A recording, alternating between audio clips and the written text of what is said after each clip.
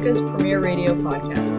The Politica is a global affairs club operating under Boston University, in which we encourage intellectual conversation among students in pursuit of higher knowledge in the field of political research. Today's podcast is the first installment of the Politica's regional series, which covers the politics and current affairs of different areas of the world. My name is Kalliope Glavas, and I'm the co-director of podcasting at the Politica. And I'm here today with some members of Boston University's Student Mexican Association to discuss the political climate in Mexico. Would you like to introduce yourselves and share a bit about the club? Hi, thank you for having us. I'm Regina Isidro. I'm the president of the Mexican Student Association at BU. And a little bit about our club is we basically celebrate our culture, our country that has so many wonderful aspects to it. Boston University is composed of several diverse students. So we really try to create a community where people feel comfortable and safe and united, specifically in the Mexican community here. But anyone is welcome, and even if you don't speak Spanish, anyone that has an interest in our country is always welcome to join.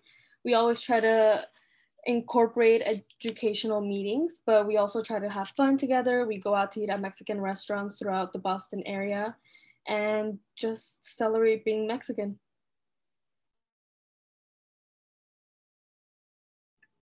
Hi, my name is Monse Márquez, and I'm the treasurer. I'm really happy to be here, and thank you. Hi, my name is Paola Mendoza, and I am the secretary of the club. And thank you for having us today. Sure, thank you so much for being here and for sitting down to talk to me about what's happening in Mexico today. So let's get started by discussing the recent feminist movement that's been growing in Mexico in the last year. What's been happening there and what's causing this turmoil and provoking such strong responses? Yeah, sure. To start, I feel like it's really important to mention some of the figures that have caused this feminist movement in Mexico. During this year, it is estimated that 10 women are killed each day.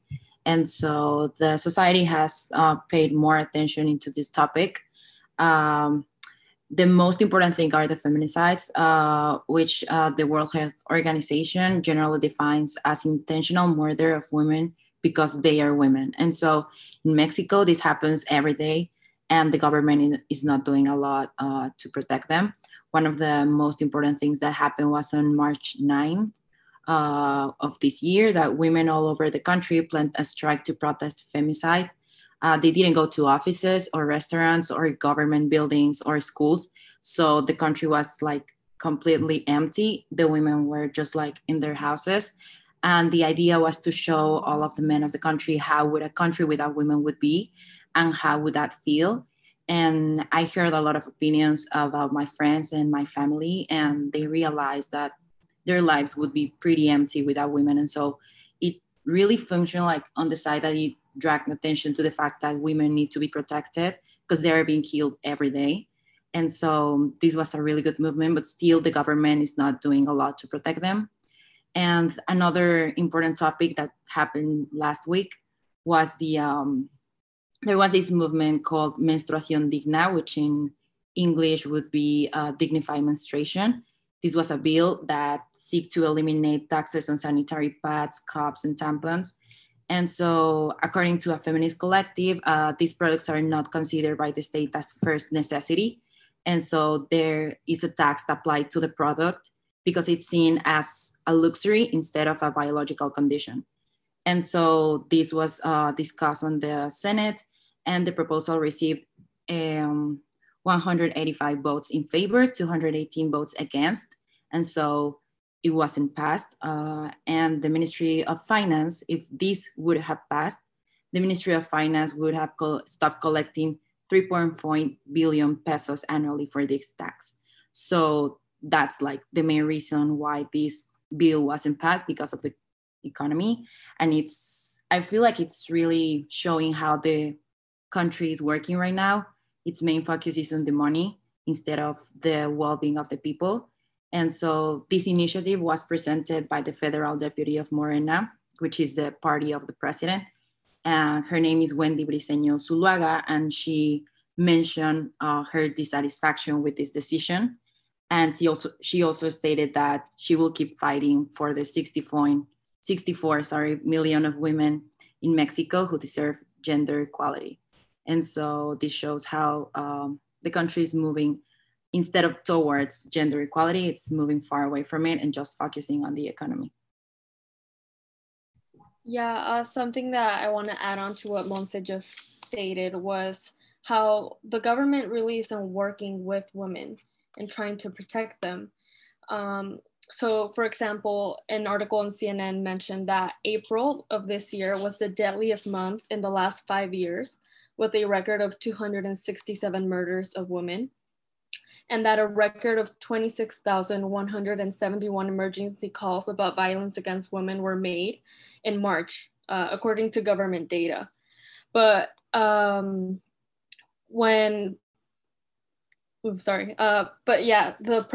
current president of Mexico, when asked about this by a journalist, he said 90% of those calls that serve as your base are false. It's proven.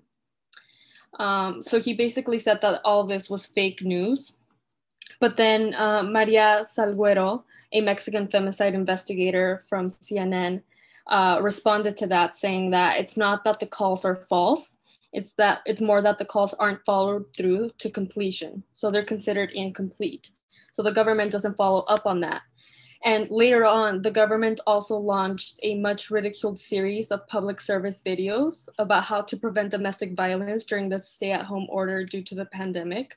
And they were hugely criticized. It said that if an argument should break out between a man and a woman, they should count to 10 so they could relax and dissolve the situation.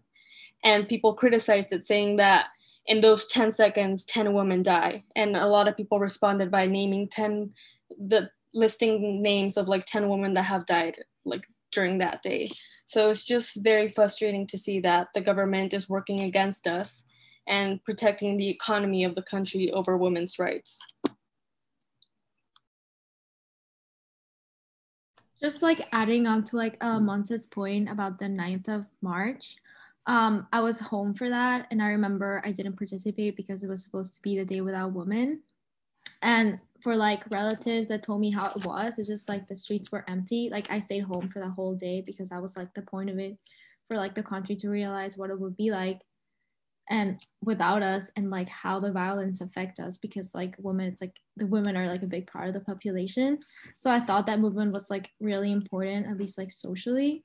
So yeah. Yeah, wow, that's very scary that that's happening there at that time. And it seems as though the government has been pretty ineffective and very irresponsive to the needs of the people, especially the women who are trying to fight back against this. I guess my next question would lead me to ask, what do you guys think that the government could change as of now to prevent these murders, or maybe to assist the women who are going through them? I know you mentioned that they were against passing the sanitary product bill that would, of course, alleviate a lot of financial stress for women across Mexico. But other than that, is there anything you think that the government could do to, I don't know, boost the message and help the people who are suffering from this? I feel like the government should at first just pay more attention into the topic and try to give more resources into the organizations that are actually trying to help the women, because there are a lot of movements, like there's a lot of organizations that are trying to give support to like the women who are mistreated at their homes. And the issue is that, for example, if you suffer of, I don't know, an abuse or something like that, and you go and file a report, sometimes or most of the times those reports aren't even taken further. Like they just interrupt the process, and if you don't have enough proof of who was the abuser of or of what happened, you cannot just you cannot finish the claim. And so I feel like the government should give more tools to women and try to help them go through this process. Maybe even give more money to the organizations who are trying to help with the mental health, for example, or preparing better the police, for example, or the ones that follow these type of reports, to try to actually take them somewhere and not just ignore them and saying like, well, that's not true, or maybe she's lying, because the issue is that it is happening. It's just easier to say it isn't, because it takes a lot of resources to make a change in a whole country.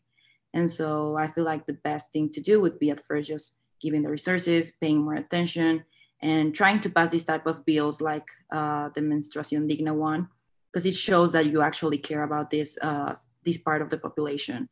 And instead of just focusing or trying to say that they are lying or focusing on something else. So yeah, it's just like a matter of paying more attention and showing that you care by giving the resources that are needed. Yeah, adding to that, I think it starts with the government. I mean, if the president of the country is laughing about the subject and ridiculing it, nothing is going to get done. People are going to follow his lead. So it really starts with him and his government to try to alleviate and help the situation with the women.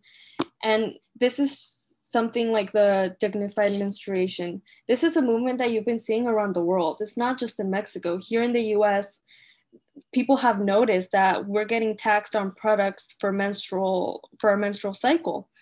So it's not just in Mexico. And I hope that they send the bill again to the Senate in the future with a better idea of like the situation. And I hope it can get ratified, since I think it would really change the lives of several women in the country.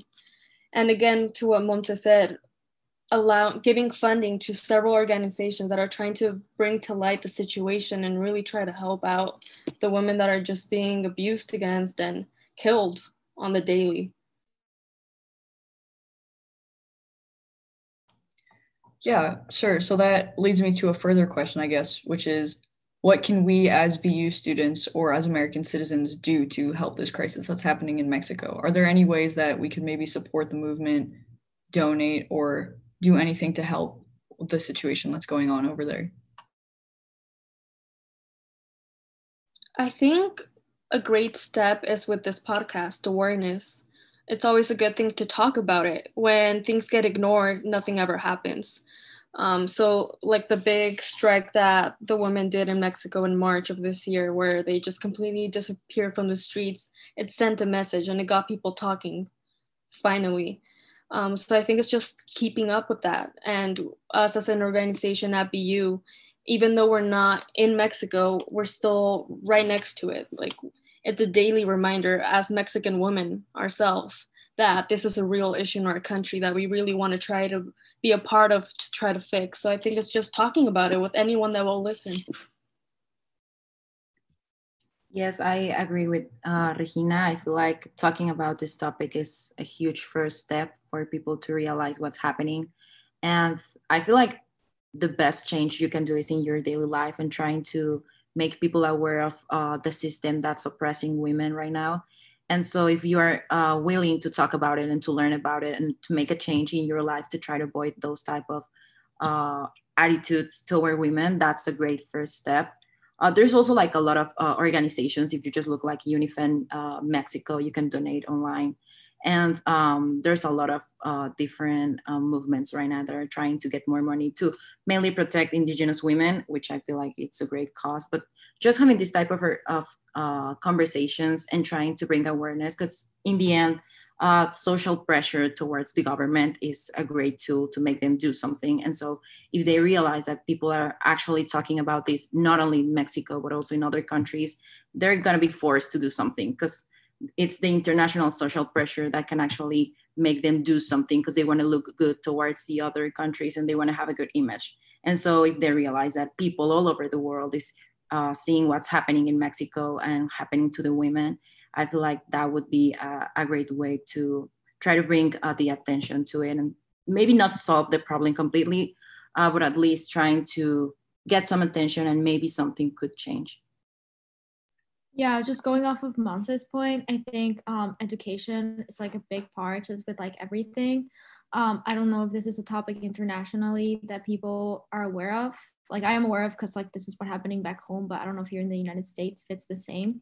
And I think that could make a big impact because like the Me Too movement, I think it was last year or 2 years ago. I don't exactly remember the date, but it became like such a powerful movement and eventually became an international movement where it was like in France and here in like United States. Like I think that could like, you know, spiral into something like that, into like awareness, because yes, like you cannot really do as much as being like, if you're not from the country or you're like, you know, you're not in Mexico, I guess. but just like the awareness of it, and maybe like that could like be a social pressure for like the government to like do something and like help women in general, because yeah, sorry. Yeah, no, thank you. That was great. And I think it sounds like social pressure is big in inspiring movements both in civilization and in the government. So it seems on the shoulders of both the civilian and the government representatives to be doing something about this. And I also thought your point about education was really interesting. It sounds like what's missing from this predicament and what's causing these issues is a lack of a woman's perspective.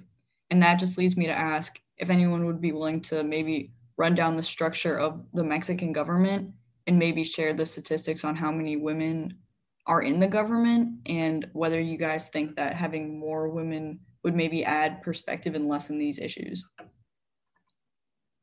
So this is not really about the government, but it's just like a point I wanted to add.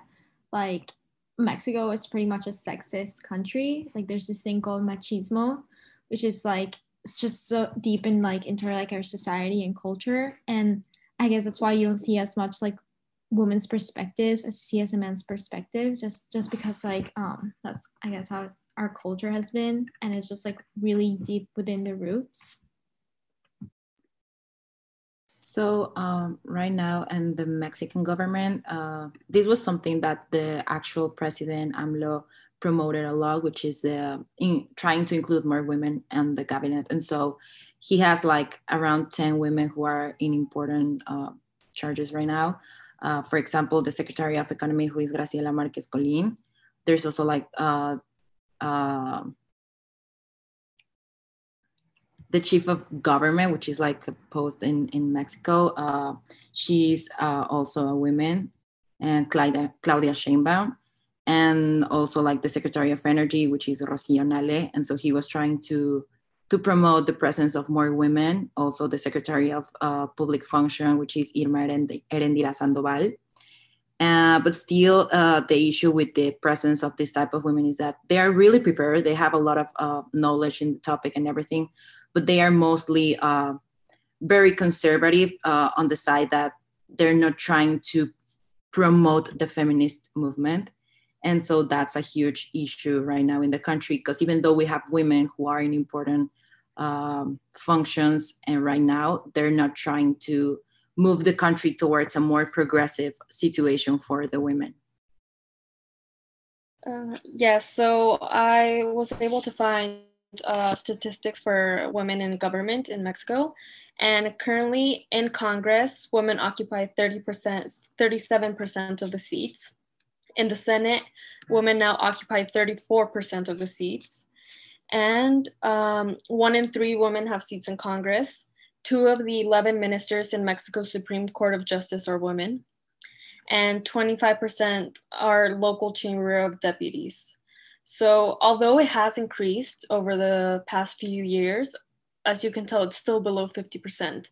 So it's definitely still an issue that needs to be addressed. And I hope like throughout the next few years, it can equal out more. So again, like Paola mentioned, there's been a systematic misogyny institutionalized throughout the government for a long time. So I hope that through education and creating awareness, it can be slowly defeated and overturned. Yeah, absolutely. I hope so as well. And the statistics, although they're a bit low still, are looking up and they are looking hopeful. So I hope for the best for that, not only for Mexico, but for other countries as well. The topic of government does bring me to our next subject, which is the transition from the North American Free Trade Agreement to the United States, Mexico, Canada Agreement. So the North American Free Trade Agreement was an agreement that I believe lifted tariffs across nations, which was instituted in about 1994. But there was a new one reinstituted in 2020, which is the US Mexico Canada Agreement. And I was just wondering if you guys could talk about what changes are in place here and how these changes will affect Mexico and its people.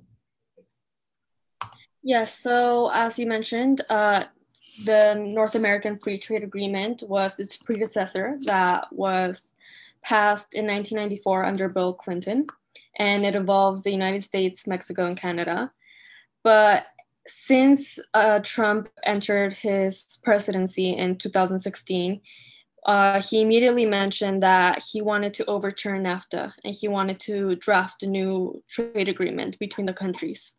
And in 2018, he finally accomplished it. And the three leaders from the three nations mentioned signed the new treaty, the United States-Mexico-Canada Agreement, or as in Mexico, it's called Tratado entre los Estados Unidos Mexicanos, los Estados Unidos de América y Canadá, TEMEC.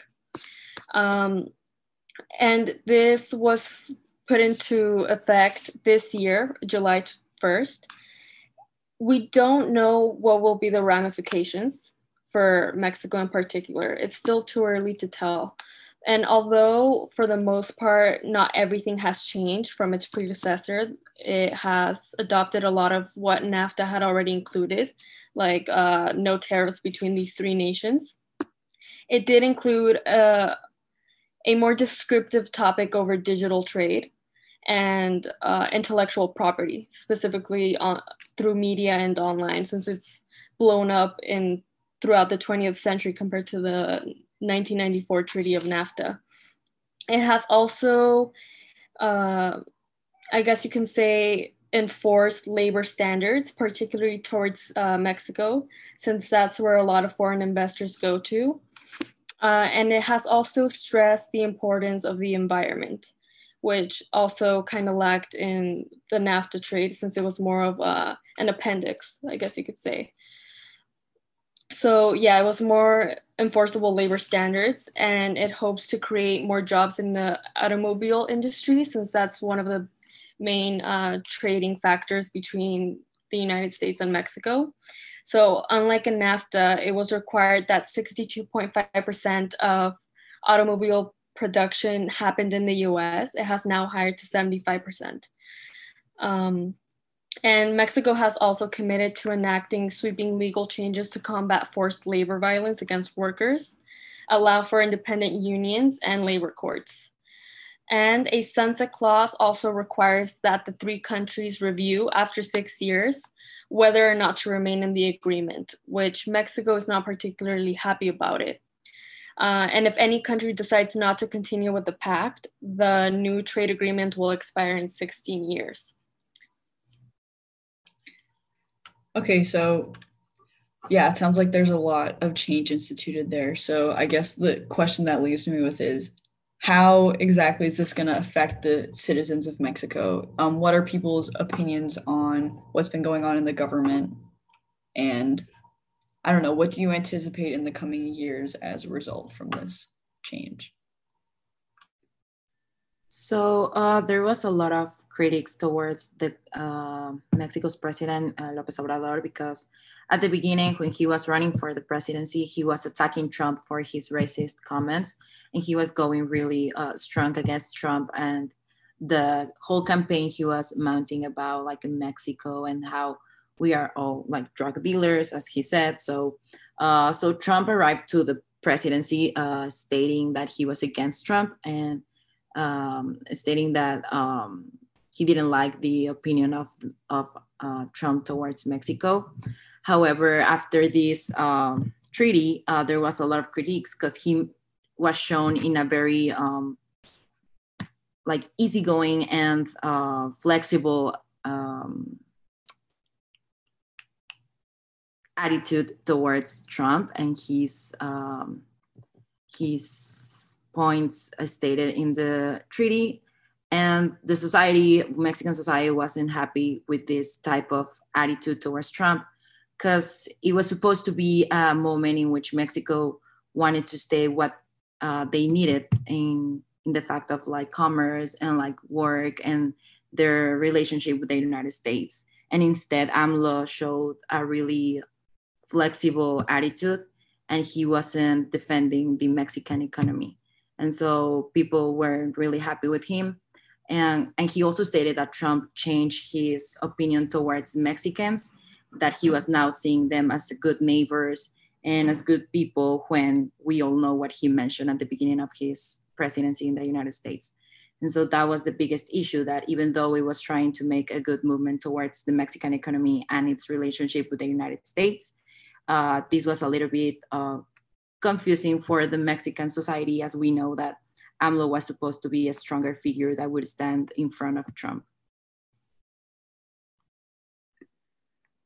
Just kind of like stating what this treaty would like mean. I guess it's too early to really know, but it's also important to mention that right now Mexico is going through two crises, the COVID crisis and an economic crisis.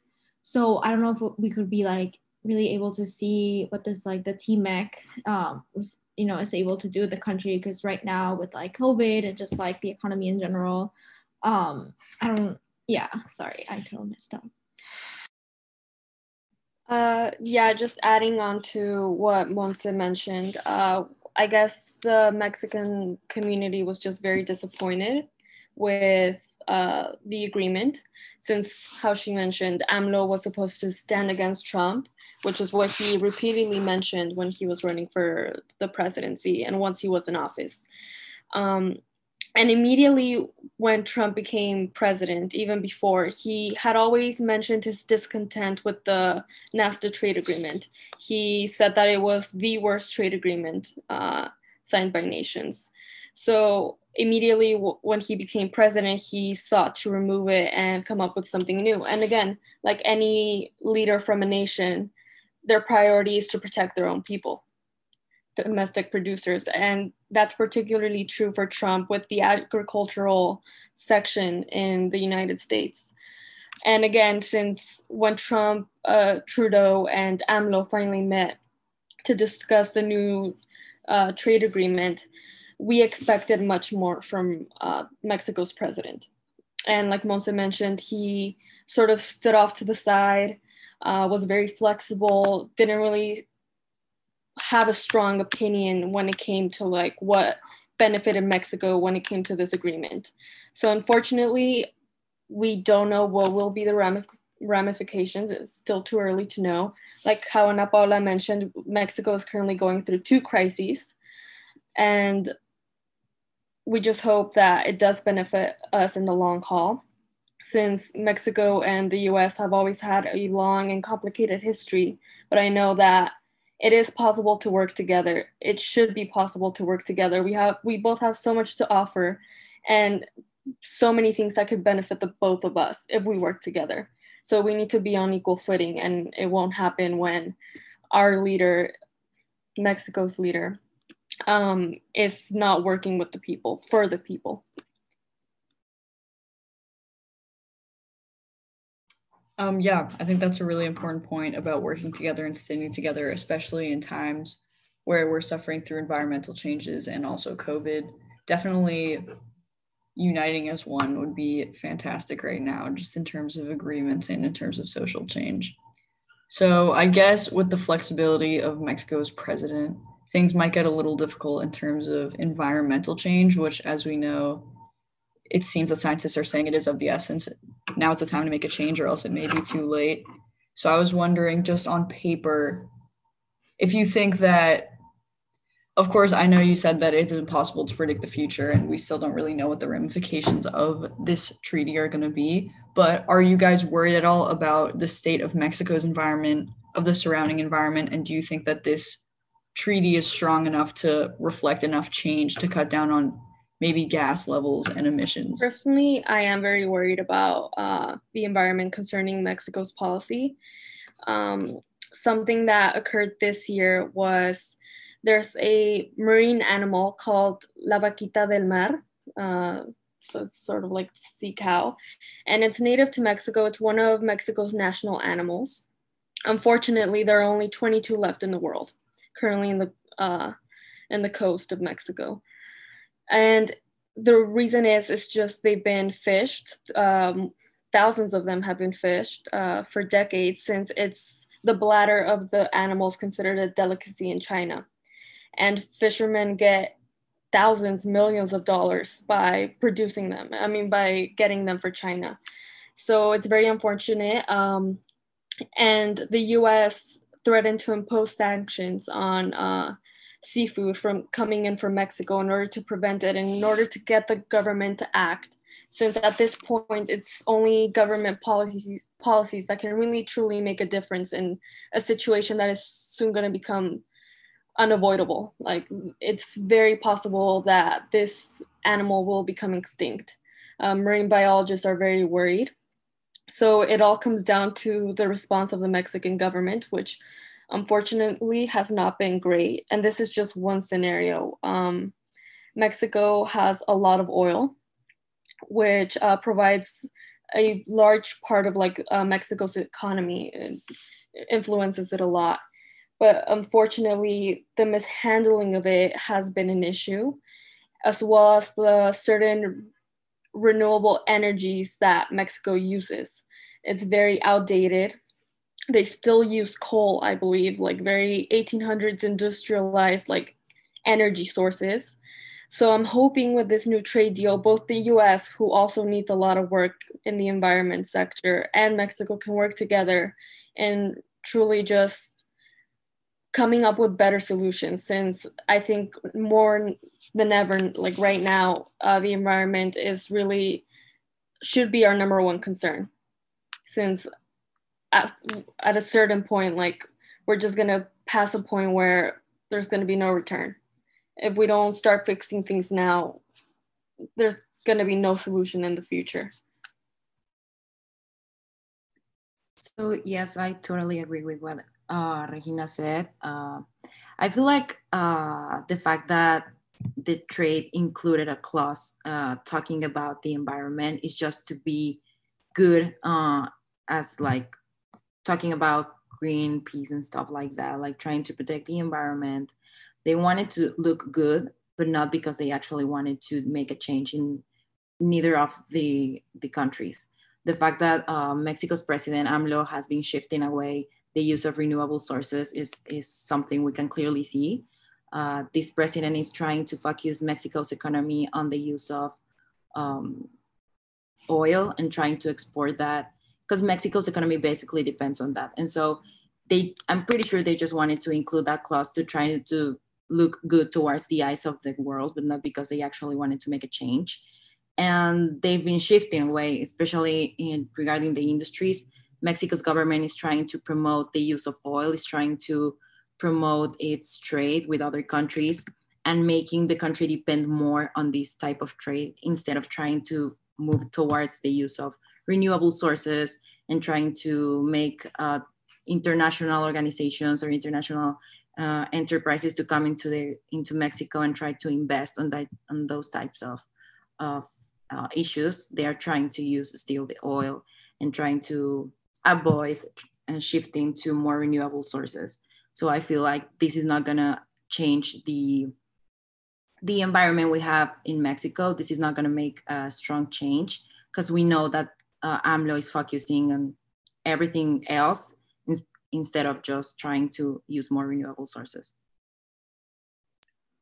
I just kind of want to add a point of the environment in general. I think I know that Mexico is one of the most diverse countries. We have deserts, beaches, and there's also rainforest. So it has a really diverse fauna and flora. So I think it's really important to take care of it, because as Regina said about the vaquita marina, it's one of the species that is 100% from Mexico, and it's a pride to have that many type, the diversity of animals. I don't know, as a citizen, I think it's something to be proud of, because we have so much diversity, and I think it's really important to take care of it, especially now, since how we're seeing the climate change is a thing and that we need to take action. So yeah. Yeah, absolutely. That information about the endangered species is very, very jarring. And I think it just shows how much we need to do in order to preserve our biodiversity on this planet and also just our environment in general. So definitely looking out for the environment will probably be a big priority. And I'm not sure how far the president is into his presidency, but I know that he does serve a 6-year term. So I was wondering if you guys think that after the social pressure he faced for being a bit flimsy, when interacting with other world leaders, whether that's going to change I don't know, his strength in terms of conversation presence? Unfortunately, I don't think so. Of course, the US has the biggest influence on Mexico, being its neighbor, and sort of been like a bully in most cases for several years, centuries. But unfortunately, what the president of Mexico has adopted for his policy is to focus on domestic policy. He's like, the best foreign policy is domestic policy. So to him, he's sort of been retiring from the international order since he has become president in the past 2 years. So he has still 4 more years to go. And he says his main focus is to combat corruption, which has been one of the biggest issues in Mexico and which won him the presidency, his attempt to fix it. But unfortunately, that has also been failing. And he has actively tried to go against environmental, policies that could benefit the country. He has actually proposed as one of his main objectives to construct the Tren Maya, the Mayan train, which would connect the Yucatan Peninsula, which is in the south of Mexico. But unfortunately, with this construction, it would completely destroy the biodiversity that's found there, since that's where a lot of rainforests are located and where there's just a diverse set of animals, flora, fauna, and people still living there, native indigenous Mayans that still live there. So it would completely relocate them as well. So it would really hurt the environment that's been protected since the beginning of time.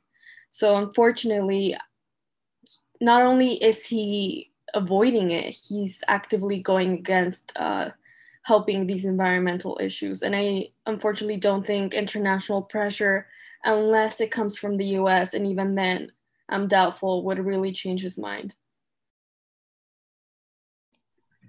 I totally agree with what Regina mentioned. I feel like the issue with AMLO is that he doesn't even realize what he's doing wrong, even though there's a lot of backlash about everything he does. There's always some articles, some people trying to say what he's doing wrong, but still, like, he doesn't even realize what's happening, and he just tries to minimize all of the opposition.